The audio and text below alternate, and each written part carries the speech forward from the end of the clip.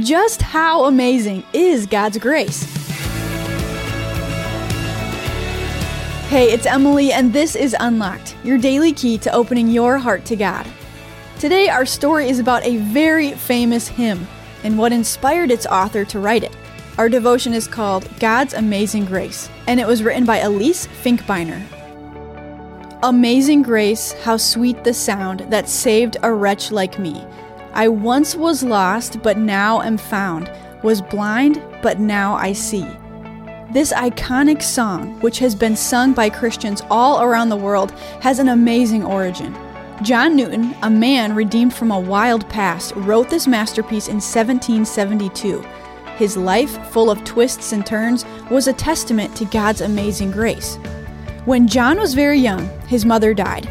Then his stern, seafaring father took John to sea to experience the ocean, where John would spend much of his life.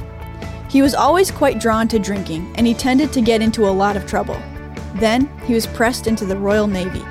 When he tried to abandon ship, he was caught, beaten, and demoted in rank. His life seemed to be at an all-time low, but what he didn't know was that it could get worse. He was assigned to the ship Pegasus, a slave trading ship. He didn't like the crew. They didn't like him much either, so they left him in West Africa. There he was treated as a slave, but he was eventually rescued by a friend of his father's. On the way home, aboard the Greyhound, John and the rest of the crew ran into a colossal storm.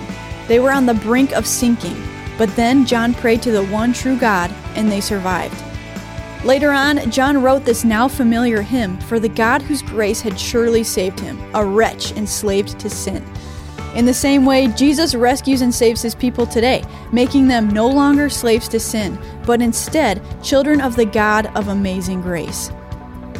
Ephesians 2:8-9 says, God saved you by his grace when you believed, and you can't take credit for this. It is a gift from God.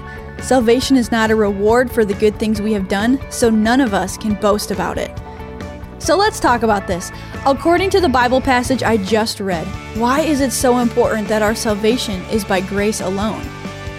How has God shown his amazing grace to you and others in your life? If you have some questions about God's grace and what it means for your life, who is a trusted Christian you can talk to about it? A pastor, mentor, parent, someone who can help you better understand what Jesus' sacrifice means. And do some reading on your own, too. Check out Ephesians 2:1-10 to help keep God's Word alive in your life. Thanks so much for joining me today for this episode of Unlocked. Has this devotional resource been a blessing to you? If so, share it with a friend. Tell them about the app or help them to subscribe to the print devotional on our website, unlocked.org. And that's it for me. Until next time, I'm Emily, encouraging you to live your life unlocked, opening the door to God in your life.